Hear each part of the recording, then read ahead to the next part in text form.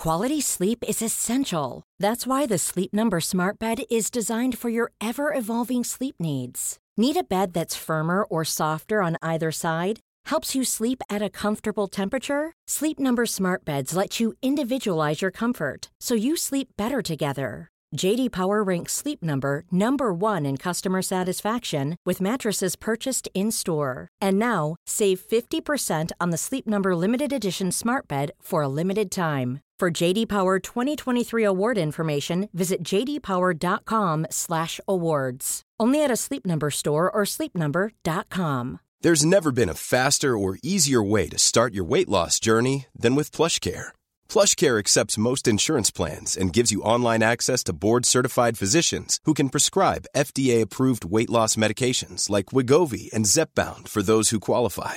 Take charge of your health and speak with a board-certified physician about a weight loss plan that's right for you. Get started today at plushcare.com/weight-loss. That's plushcare.com/weight-loss. plushcare.com/weight-loss.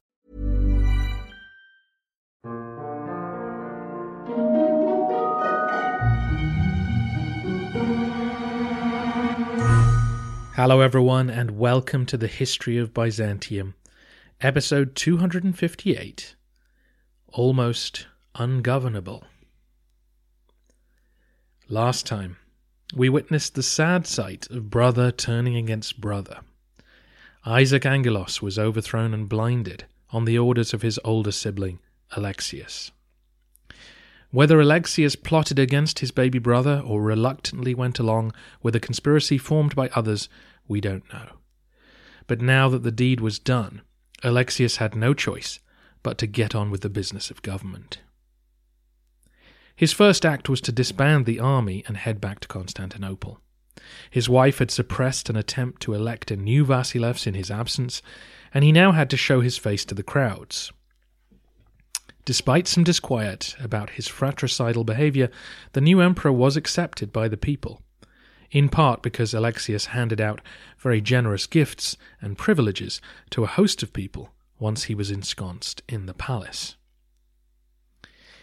The treasury was not really in a position to hand out gifts, given that half the empire's provinces were in revolt or in ruins.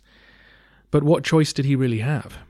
Alexius had been installed by a coalition of aristocratic families, each of whom expected to benefit from the new regime. Still, after this latest round of handouts and the inevitable collapse of various deals which Isaac had made, Alexius found himself with even less breathing room than his brother had enjoyed. The situation in the Balkans was deteriorating quickly. Blinding Isaac essentially ended the alliance between Byzantium and Hungary. This was because Isaac was married to Margaret of Hungary, who was now shunted aside. King Bela had been willing to divide the Balkans between Hungarian and Roman spheres of influence, but now he was free to make whatever deals he liked with the Serbs and Bulgarians. And meanwhile, both of these powers began to strengthen their bids for independence. The Bulgarians installed garrisons in the forts south of the Hemus Mountains in clearly Roman territory. They also began to mint their own coins and sought recognition for their new kingdom from the papacy. Over in Serbia, on taking the throne, Stephen II divorced his Byzantine wife, who just happened to be the new emperor's daughter, practically a declaration of war. The following year, 1196, a brief window of opportunity opened when both Peter and Arsene, the leaders of the new Bulgarian kingdom, died within a few months of each other. In the chaos that followed, the Byzantines were invited in by a Bulgarian noble named Ivanko. If the Roman army had been in good order, this would have been a real opportunity to dismantle the Bulgarian state. But the troops Alexius sent to the border refused to enter the mountain passes. The trauma of the last decade of defeats had destroyed morale. Ivanko had to abandon his position when the new Bulgarian Tsar, Kaloyan, got his act together. Alexius decided to appoint Ivanko as governor of Philippopolis, the city in northwestern Thrace, whose lands were being ravaged annually by the enemy. Meanwhile, further west, around the town of Strumitsa, north of Thessaloniki, the Romans had come to rely on a Vlach chieftain named Dobromir, who served as the governor there. For now it seemed sensible to employ barbarians to fight other barbarians. It gave the emperor some time to consolidate his rule at the capital, but soon enough both would challenge his authority. That autumn more bad news arrived in the shape of an embassy from Nuremberg. The son of Frederick Barbarossa, Henry VI, was planning on taking another army to the Holy Land. In a fairly naked threat, the Holy Roman Emperor demanded 5,000 pounds of gold, or else he would march his army through Byzantine lands.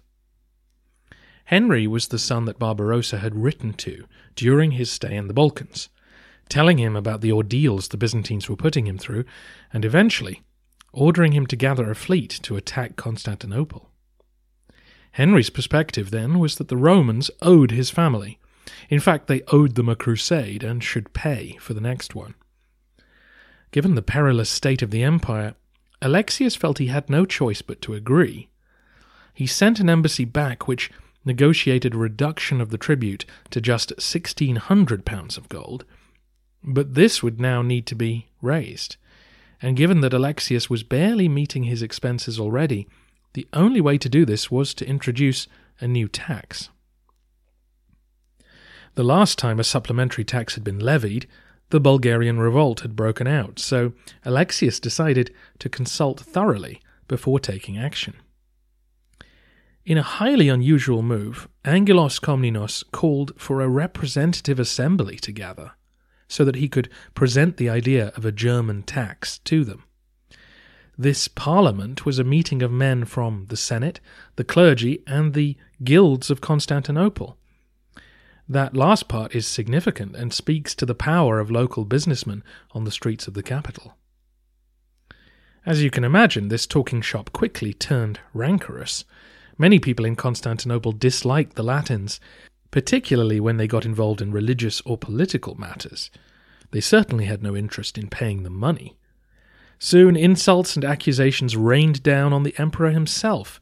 If your family ran the state better and didn't give away land and money to corrupt cronies, then maybe we'd all be better off, etc., etc. Alexius swiftly ended the meeting and searched for other ways of raising the money.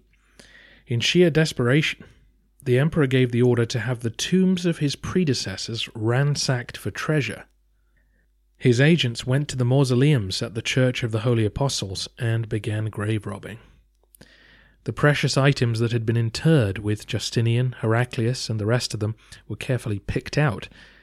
As the story goes, the looters had just got to Constantine I's tomb when the cry went up that enough money had been collected. In a rare moment of good fortune for Byzantium, Henry fell ill and died in September 1197. The 7,000 pounds of silver which Alexius had gathered were now his to spend, and he would need every penny. Imperial authority continued to be challenged on every front. Predictably, the two Bulgarian strongmen who Alexius had given commands to cast off Roman authority in 1199 and 1200 respectively. Though interestingly neither threw in his lot with the Bulgarian kingdom, they simply saw an opportunity to become independent in the face of imperial impotence. One had to be defeated in battle after several years of campaigning, the other had to be lured to a peace conference and then arrested, a show of bad faith that did nothing for Alexius's reputation, but which solved the immediate problem. Another Roman governor rebelled in the Rhodope Mountains in 1202, and Alexius had to march out to stop him. And with Thrace constantly under attack, the people of Greece increasingly felt cut off from imperial largesse. Around this time, one of the local governors, Leo Skouros, seized most of the Peloponnese for himself. The emperor would not have time to deal with him before the Fourth Crusade arrived. Going back to Bulgaria, the new Tsar, Kaloyan, continued to strengthen his state during this period. In 1201 he captured the last Roman strongholds north of the Haemus Mountains, Constantia and Varna. These were Black Sea ports, allowing the Bulgarians to take over the trade heading north to the Danube and denying the Romans vital ports. Alexius Angelos Komnenos felt he had no choice but to offer recognition to the new Bulgarian state in exchange for peace. The endless raiding had caused nothing but misery, and since most of his time was taken up putting down rebels, he hardly had the wherewithal to conduct campaigns against the Bulgarians as well. The Romans were proposing a return to the situation which had prevailed in the 9th and 10th centuries. The border between the two realms would be the Haemus Mountains. The Byzantines would recognize the Bulgarian Tsar as an emperor and his church as independent. Alexius offered his counterpart an imperial coronation if he came to Constantinople, and a patriarch for his church in Turnovo. But despite agreeing to peace, Kaloyan did not accept the whole deal. Instead, he used it as a bargaining chip in his ongoing negotiations with the papacy. In a sure sign of the power imbalance between East and West, the Tsar felt that acknowledgement from Rome was more likely to safeguard his kingdom than a deal with Constantinople. Pope Innocent III eventually agreed and recognized the new Bulgarian kingdom in 1204. Despite this switch, the Bulgarians continued to follow the Orthodox tradition.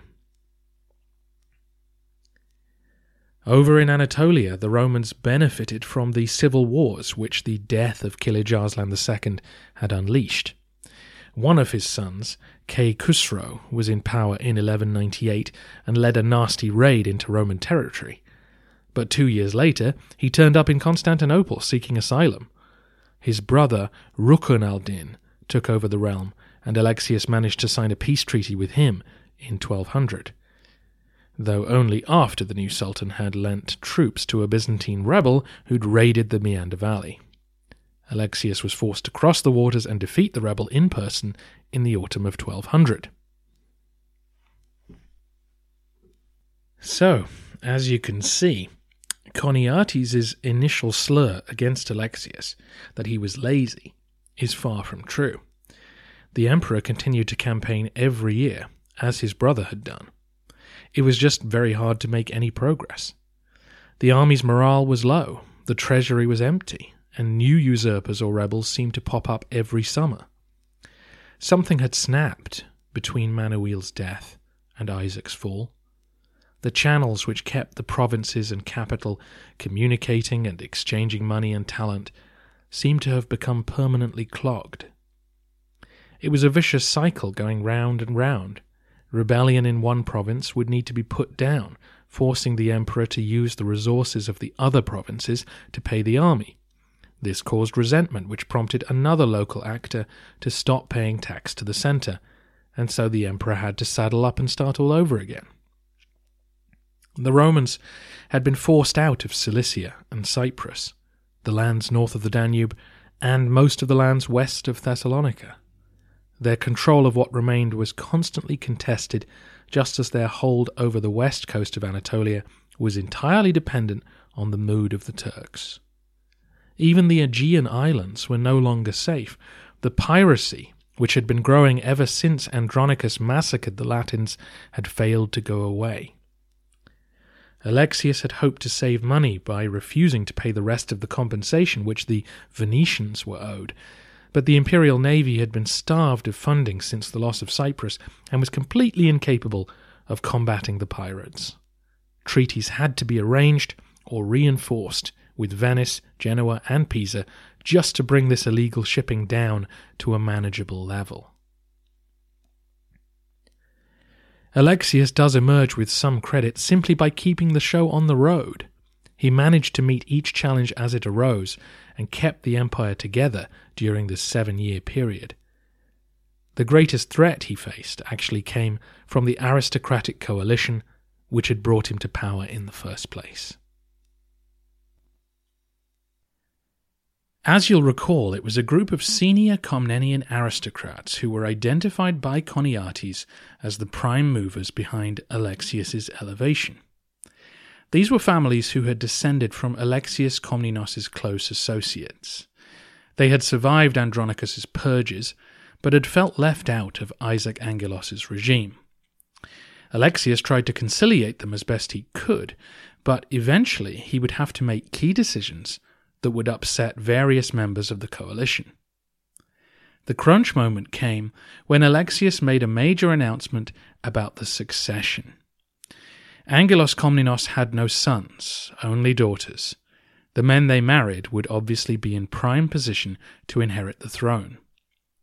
In spring 1199, amidst lavish ceremonies at the Vlachernae Palace, his eldest daughter Irene married Alexius Palaiologos, an eligible aristocrat from a powerful family, while his younger daughter Anna married Theodore Lascaris, an excellent general.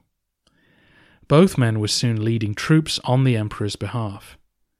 One of these two figures would most likely succeed Alexius. Both men were sensible choices, and the two families and their supporters were now thoroughly bonded to the regime. But of course, those who had been overlooked were now bitter and resentful. Up to this point, the court had been a reasonably happy place, since everyone could imagine that they would find favour with the new imperial couple. But now that the doors had been politely closed, the whispers began. The lid blew off the following summer. The catalyst was the arrest of a leading businessman named Calamodios on the charge that he hadn't paid his fair share to the treasury. A mundane matter in another century, but in 1200 AD, this was a serious business.